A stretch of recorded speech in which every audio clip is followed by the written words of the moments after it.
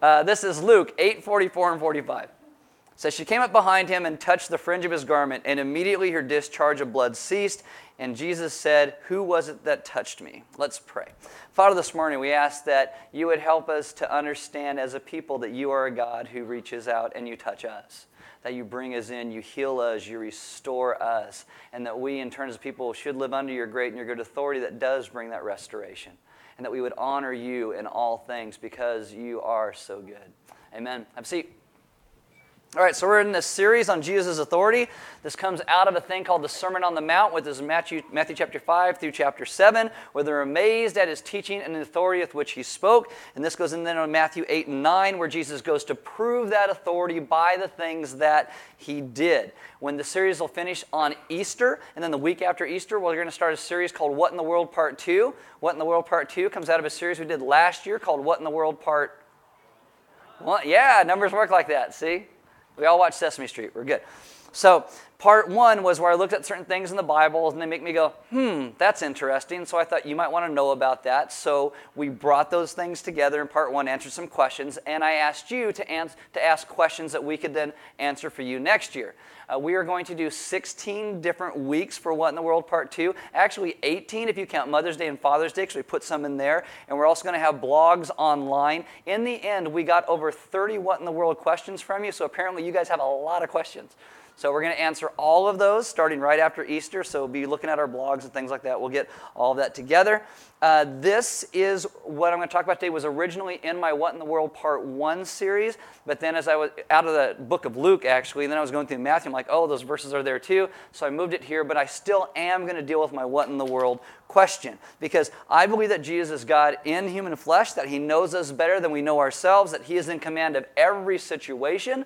I believe that he knows us better, as I said, than we know ourselves, but knows our thoughts, even though we don't utter them out loud. So why does Jesus, in the verse that I started with at the beginning when I had you stand, why does he ask who touched him? Does he not know? Is Jesus less than we thought? Is there something that we're missing there? What in the world's going on? So today we're going to look at that question of Jesus seeming confusion and what it means, but we're also going to look at it in the broader context of Jesus' authority, healing, restoration, redemption, cleanness, all of these things. So open your Bibles to Matthew chapter 9. What happens here is this woman who is healed, it's inside of another story that's taking place. It's like a dream inside a dream. We've all been inceptionized, if that's even a word. So we're going to walk through this, and by the end you'll have a better idea of how to look at the scriptures and understand Jesus. There are 3 things that I've told you before about faith, and we're going to come back to these things over the next 3 weeks. And this is, number 1, our faith is only as valuable as the object of our faith. So you came in here this morning, and almost every single one of you sat down in a chair. You had faith that that chair was going to hold you up when you sat down in it, and your faith was vindicated. Yay! It would have been awkward if it wasn't. But you ever take like a lawn chair and it sits in the backyard all winter long and the sun beats on it, and you're like, it's such a nice day, I'm going to go sit in that lawn chair, and you go, boom, and right through it? Okay, a few of you. I don't know what you're talking about. Try it. It's amazing. Right? Your faith is not vindicated. You ever go into a room and you're going to turn on a light switch. You have faith that the power is going to course through the switch and turn on the light, and you click, and either the light goes poof, or nothing happens. Okay, 2 of you. You guys need to live in the real world, because this happens to me all the time. It's like, I got a generator and LEDs. Well, you're a weirdo, so whatever. So you ever tell somebody a secret, and you expect them to keep that, and all of a sudden it comes back to you through somebody else? Right? You put your faith in that, and all of a sudden, right. Our faith is only as valuable as the object of our faith. And when our faith is in something other than Jesus, we will always be let down. Second thing, though, is our faith isn't perfect. It isn't perfect. Anybody's faith ever perfect? No. It's why you have lucky socks, or lucky t-shirts, or lucky underwear. It's why you say good luck. It's why you still play the lotto. Weirdos. Because our faith isn't perfect. But lastly, God loves and heals despite of all of our imperfections. And what you'll see today is that we should grow up, we should strive to be a better people and all that, but God still comes through despite all of our imperfect faith. The verses we'll look at today continue to show Jesus' authority. Matthew has very concrete ways of how he moves his gospel forward to show this and the things that Jesus does. The same account, as I said, is also in Luke. Luke tells you at this point what we're going to look at is Jesus has come back from across the lake or a sea, and everyone's been looking for him, wondering where he went. So when he shows up, they're very happy because Jesus is on a mission to teach and heal and love the unlovely and redeem and draw people back into a relationship with him. The last thing he did in the Gospel of Luke is something we looked at a few weeks ago in Matthew, where Jesus heals this guy and casts out a demon. It's like an exorcism fit for Hollywood. It's like breaking chains and courses of demons and pigs running into the ocean and people being too afraid of Jesus and his power, and they ask him to leave. It's all very, very dramatic. In Matthew, though, this takes place a few weeks ago in what we looked at, and Matthew kind of moves forward to where he's going to get to today. Because last week, 2 weeks ago, we looked at God desires mercy, not sacrifice. Last week, God desires grace, not law. He longs to redeem and restore and make us new wineskins, born again, new creation. And what you see today is God's redemptive call in that, where he restores a couple people back into relationship and life again. It's all moving forward. Matthew has a point in how he does this. So Matthew 9, starting in verse 18. While he, that's Jesus, was saying these things to them, behold, a ruler came in. Now in Luke, this tells you this is a ruler in the synagogue. He would have been called what's known as a hazan. A hazan is someone who leads the liturgical part of services and songs, and they sing. So it's kind of like Jason Hilton this morning. Just call him, hey hazan, what's up? It'll work great. It's like a Michelle Gio in other weeks or Sean Jones in other weeks. That's kind of what they do. So a ruler came in and knelt before him, saying, my daughter has just died, but come and lay your hand on her, and she will live. If you look at the Mark and the Luke account, it says that she was dying. This could mean that she had actually died, but the guy didn't want to believe it. Or even the word here for died, it means coming to an end, not necessarily an end. So it could also mean that she was on her deathbed. But this guy comes and he kneels before Jesus. And what it tells you is that this guy, who in the Gospel of Luke, you realize his name is called Jairus. In Greek, that's Iarus, but I'm just going to say Jairus because I'm a white boy. I think it sounds better. He believed that Jesus was a prophet, but he did not believe that Jesus was the Son of God or God in the flesh. It's just a normal prophet. So he comes and he believed, but really not that deeply. But this also gives you insight into who Jesus is, because in this culture, you went up to a rabbi and said, hey, could you lay your hands on my dying daughter? Almost every rabbi would have said no. You learn that this girl is actually 12 years old, so she's a minor, and in that culture, that made somebody worthless. She's a woman, a girl, so that means also in this culture, she's not worth very much. It's that culture, not this one. Okay, so and then she could have also died while Jesus was there. As a rabbi, that would make you unclean. So almost any rabbi would have said no. But Jesus gets up and he goes. It's also why Jairus kneels before him and asks him, because he knows it's a big ask. But again, faith is only as valuable as the object of your faith. At this point, his faith is in Jesus. That's a good thing. Secondly, our faith is imperfect. The implications in all the gospel texts is that this is the last resort. Hey, it's not like the first choice this guy had was go to Jesus. It's the last resort. He doesn't really know. He's exhausted his other options, so that's not so good. And third, God loves and heals despite our imperfections. And you follow the story, see how this works out. Jesus goes to Jairus' house. On the way, he gets sidetracked, which for me brings me great comfort because I always get sidetracked. It's biblical. Jesus and I are in the same boat. So if I'm ever talking to you and I run off, that's like Jesus. Okay, so there we go. I'm very biblical. Blame it on my ADD. Verse 19, and Jesus rose and followed him with his disciples. And behold, a woman who had suffered from a discharge of blood for 12 years came up behind him and touched the fringe of his garment. Now the text is making a connection here between this woman and Jairus' daughter. The Gospel of Mark, he mentions this woman has suffered from many physicians. She has spent all the money she had trying to get better. Nobody could heal her. Now, I'm not trying to be vulgar, but it's very clear from the Greek text that this flow of blood is actually a form of menstruation. And the last thing any preacher ever wants to talk about from the pulpit is menstruation. Even just saying it probably offends some people in the room. Like, he just say period? Yes, he did. I brought my mom. She had you. She knows what it is. Okay, you'll be okay. You'll be okay. So let me just move on. So from what I've experienced as a man in a house with a woman, the monthly cycle is not a woman's favorite. Truer words have never been spoken, right? Yeah? Okay. So to understand this woman, you have to understand this. Ladies, period. Every day, 12 years. Seriously, think about that. Gentlemen, your wife has a period every day, 12 years. She's like, yeah, I would spend all my money too because we're going to fix this. This is not happening. So she goes, she touches the fringe of his garment, verse 21, for she said to herself, if I only touch his garment, I will be made well. Jesus turned and seeing her said, take heart, daughter, your faith has made you well. And instantly the woman was made well. So again, faith is only as valuable as the object of your faith. Our faith is imperfect. Not that God has not given us doctors and you should go see the doctor. If you have had this issue for 12 years, please go see the doctor. And 3, God loves and heals despite our imperfections. Now, I want to show you what the object of our faith looked like, so I need to walk you through some stuff. So keep your place in Matthew, but open up to the book of Numbers chapter 15. That's in the first 5 books of the Bible called the Torah.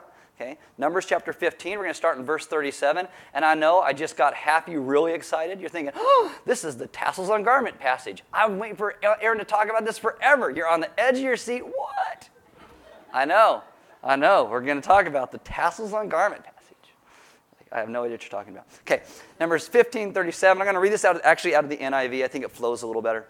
The Lord said to Moses, speak to the people of Israel and tell them to make tassels on the corners of their garments throughout their generations. So at this time, the Israelites are walking around in the wilderness. They're wearing a cloak or a shawl or a tunic or something like that. The bottoms of these things would have been round. And so God says, put tassels on the corners of your round garments, which I think God is totally messing with them. And it's really funny because it took them 1,000 years to figure out how to actually do this.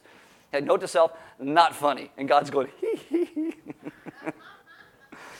And put a cord of blue on the tassel of each corner, and it shall be a tassel for you to look at and remember all the commandments of the Lord to do them, not to follow after your own heart and your own eyes, which you are inclined to whore after. So you shall remember and do all my commandments and be holy to your God. I am the Lord your God who brought you out of the land of Egypt, so he reminds them of his grace, to be your God. I am the Lord your God.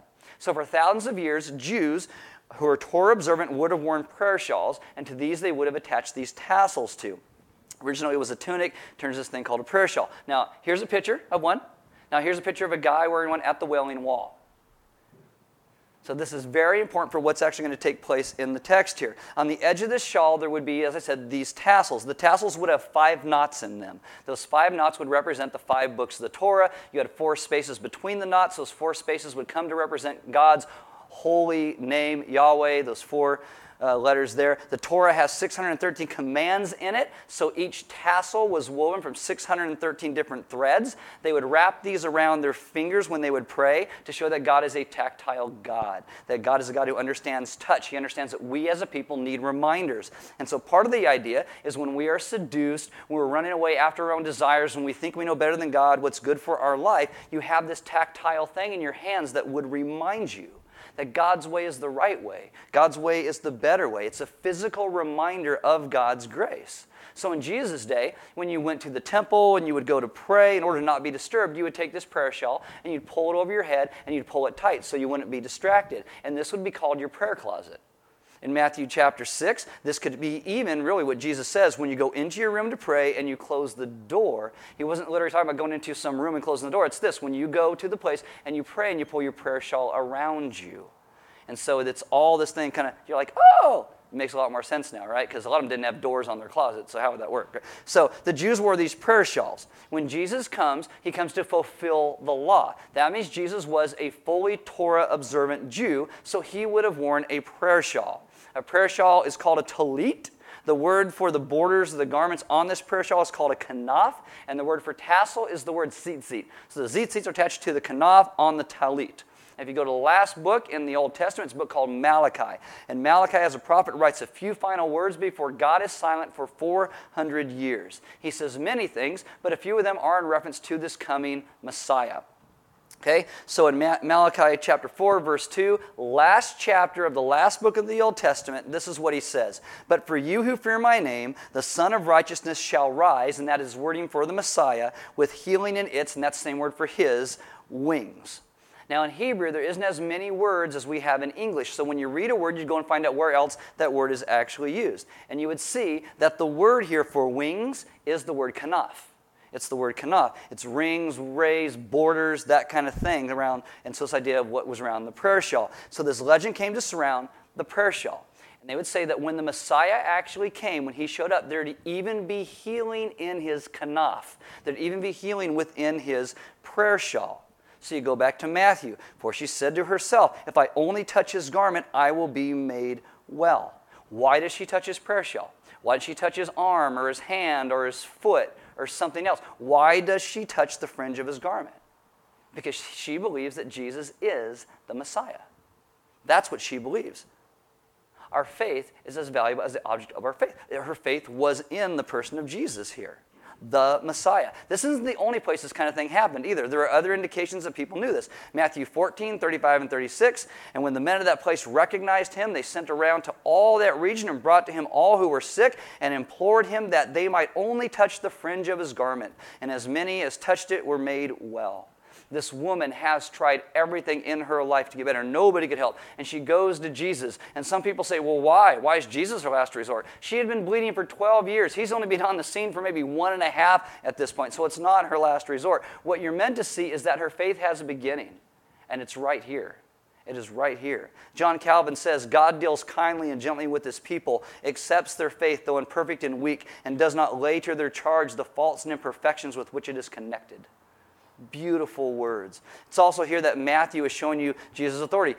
Matthew, Jesus heals, and he moves right on. But I want you to look at Luke, because this is going to give my what in the world question a little bit and help you understand more of what's actually taking place. In Luke 8:45, when this happens, Jesus stops and he goes, who was it that touched me? Now, people think that Jesus isn't being very godlike when he says that.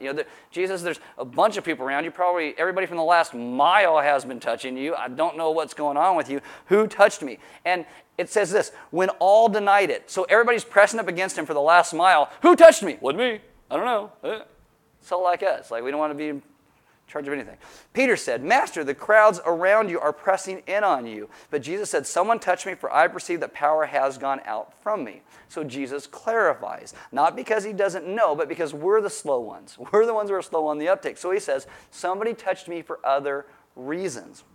He knows this woman touched him for a purpose. So you got to see what Jesus is doing here. This woman's disease, it would have made her unclean for 12 years. That means she's not supposed to touch anybody. So if she has kids, she's not allowed to hug her kids. If she was married, she might have lost her husband because she couldn't touch him for 12 years. You couldn't go to church or go to temple, which may not be that bad because apparently they're all very judgmental.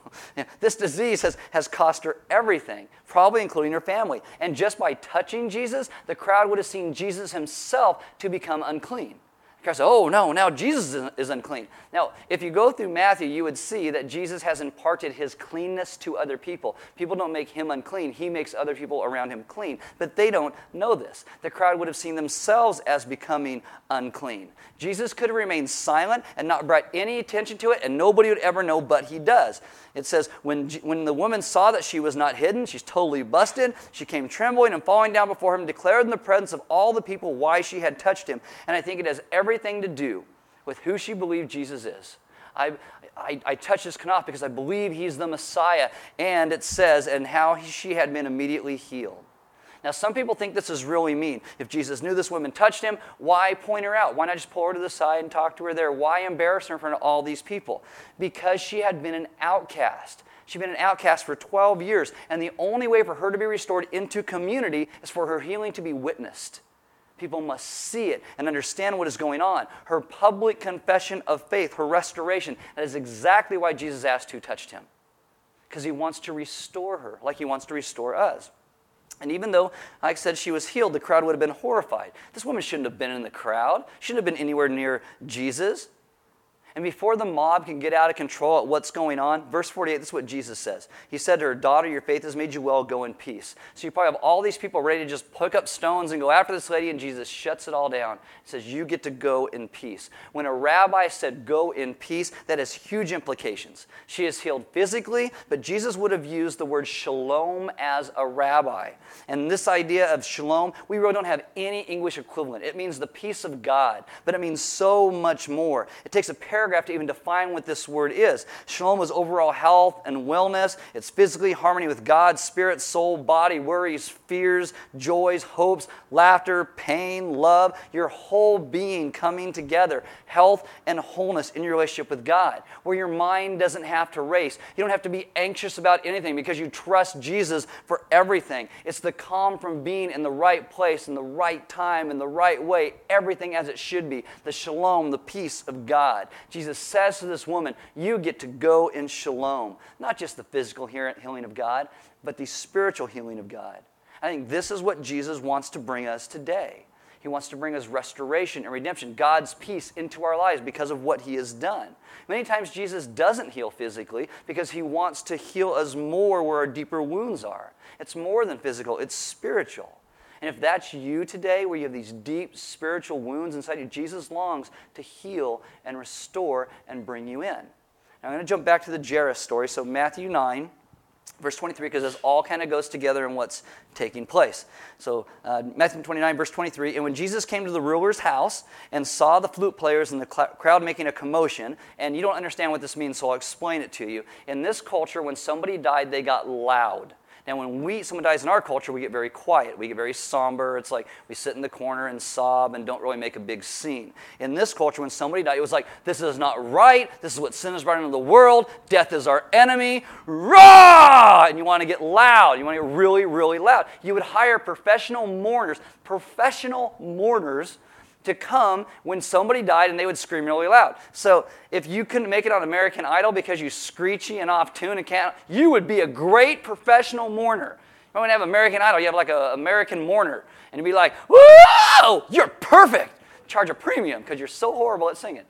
See? Some of you are like, that's my profession. That's where I need to go, right there. And so, they'd hire these people. Like, I would have two. I'd have like my wife and my dog. That'd be it. Like, our mayor would have a couple hundred. Our governor would have like thousands on both sides. I'm like, happy, but everybody would be screaming at something. And so, but he shows up and there's all these mourners that this guy has hired. And so they're there and they're wailing. And part of it might be accusation, a little bitterness. Jesus, you got sidetracked. You didn't get here fast enough. What's going on with that? And when you read the other accounts in this, I think what you see is that the faith of this woman starts to be imparted to Jairus. He starts to understand a little bit more who Jesus is as the Messiah. Because essentially Jesus will say, I didn't get here because you didn't act fast enough. This is not how it works. I'm not here for get more power. I'm not here for your endorsement. What he tells Jairus is, you simply need to believe. Just believe. Trust me. Our faith is as valuable as the object of our faith. At this point, he's like, Jairus, you need to believe in me. But our faith is always imperfect. And this is why our God stands over and above our faith. And thirdly, God loves and heals despite our imperfections. Again, John Calvin says this, we are taught that we cannot go beyond bounds in believing because our faith, however large, will never embrace the 100th part of divine goodness. Because God is simply that good. So verse 24, so Jesus says, go away, for the girl is not dead but sleeping. So their response, oh wow, Jesus said she's only sleeping. Oh man, Jesus is amazing. This is great. This is awesome. Woo! No, what it says is, and they laughed at him because they were so sure they knew how the world worked and that Jesus didn't. And they're so like us.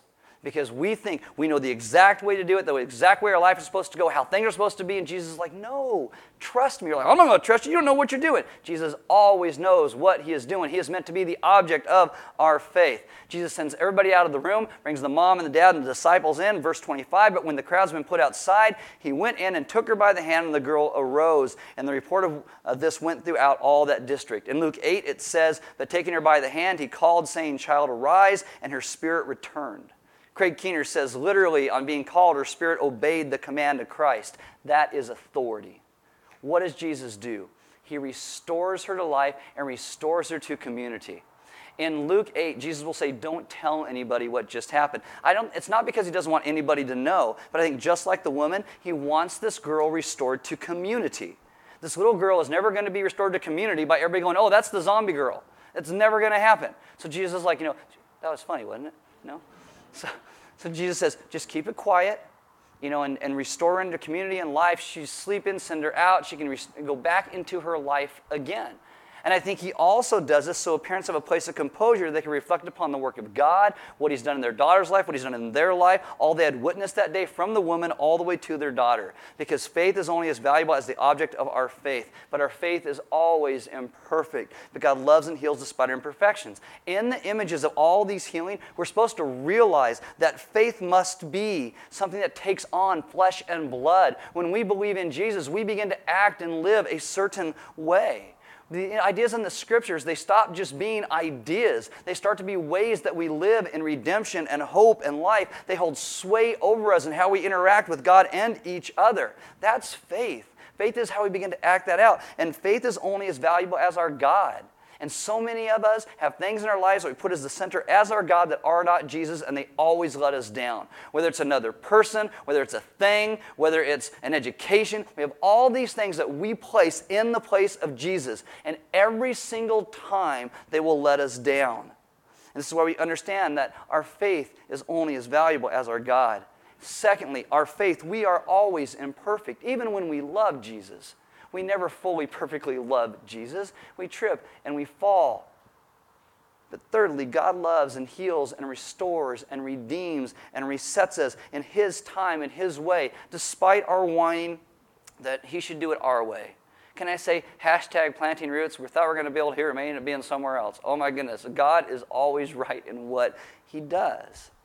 There's this beautiful thing that happens in the Exodus story, where you got the former Hebrew slaves, they're wandering in the wilderness, and it tells you that a cloud followed them by day and a pillar of fire by night. It uses this word called Shekinah to talk about the glory of God that hovers over His people as they wander around in this desert. I think that's to remind us when we look at it that even when God's people forgot Him, God still hovered over them, just like He still hovers over us today, over you.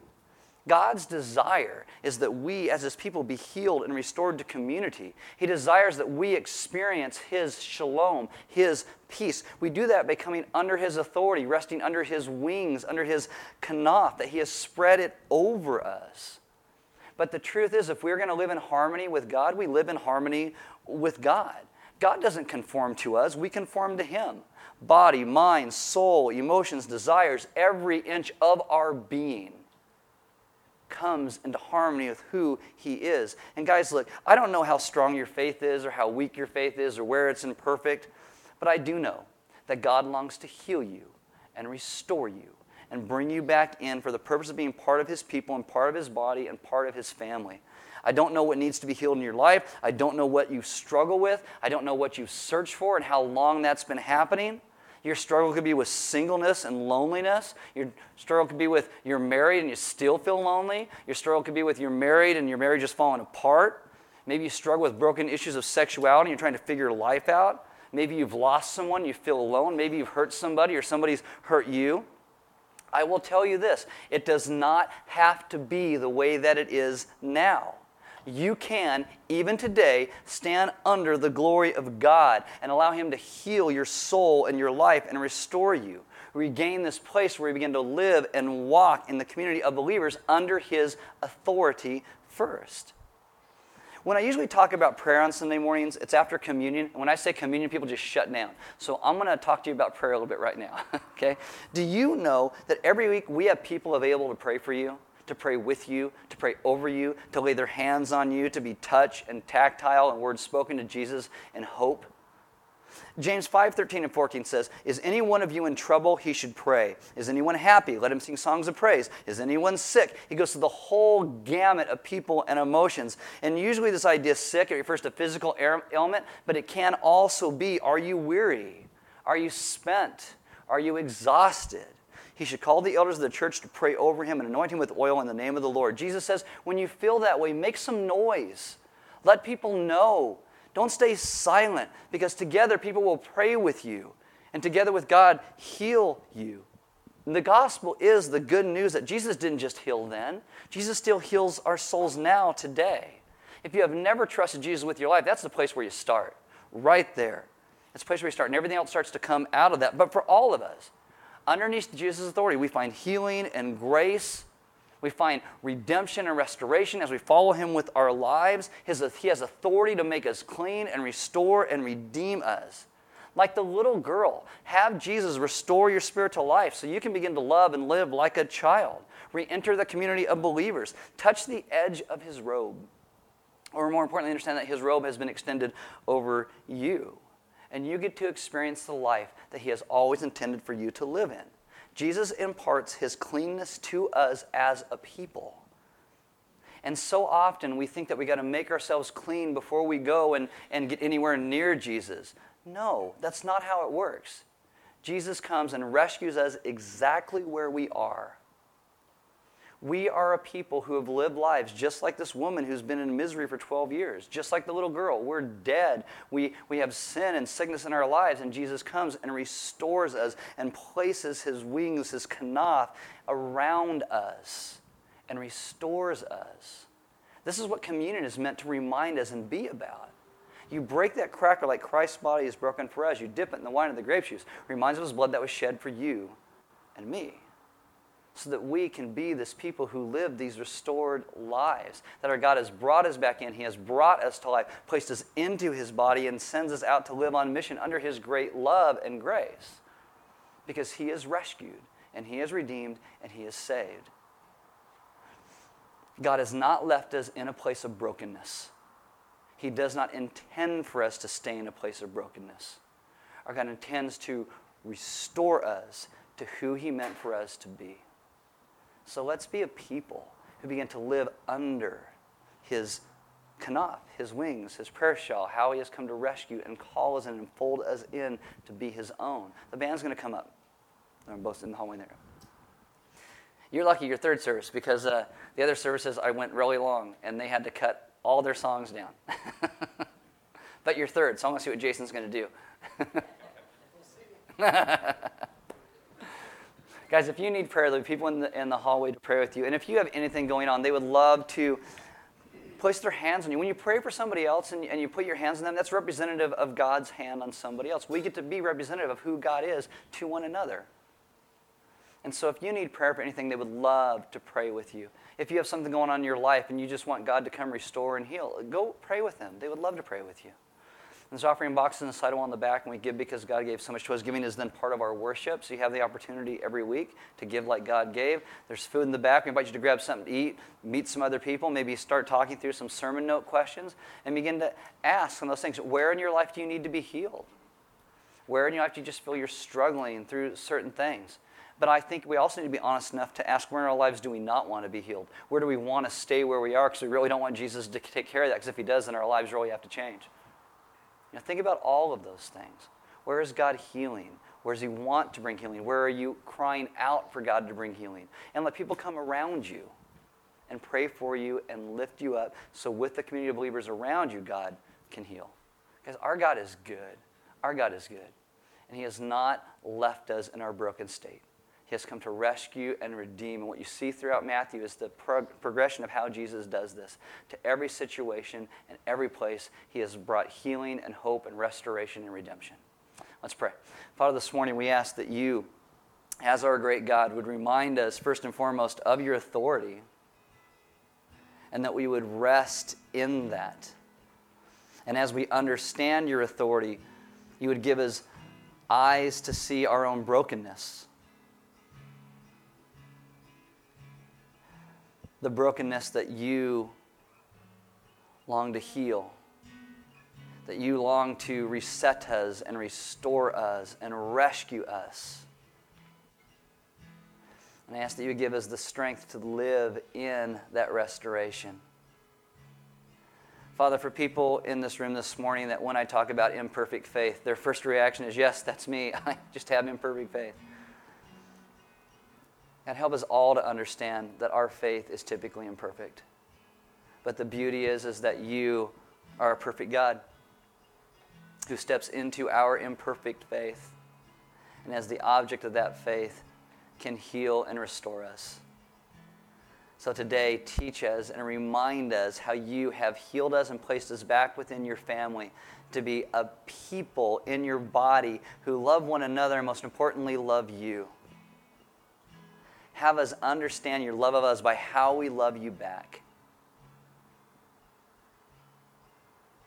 And that we would daily stand in awe of your goodness as you send us out in this world to be a people who lift you up in all things, so that the world would know that our great God is a God of rescue and that you have brought us healing.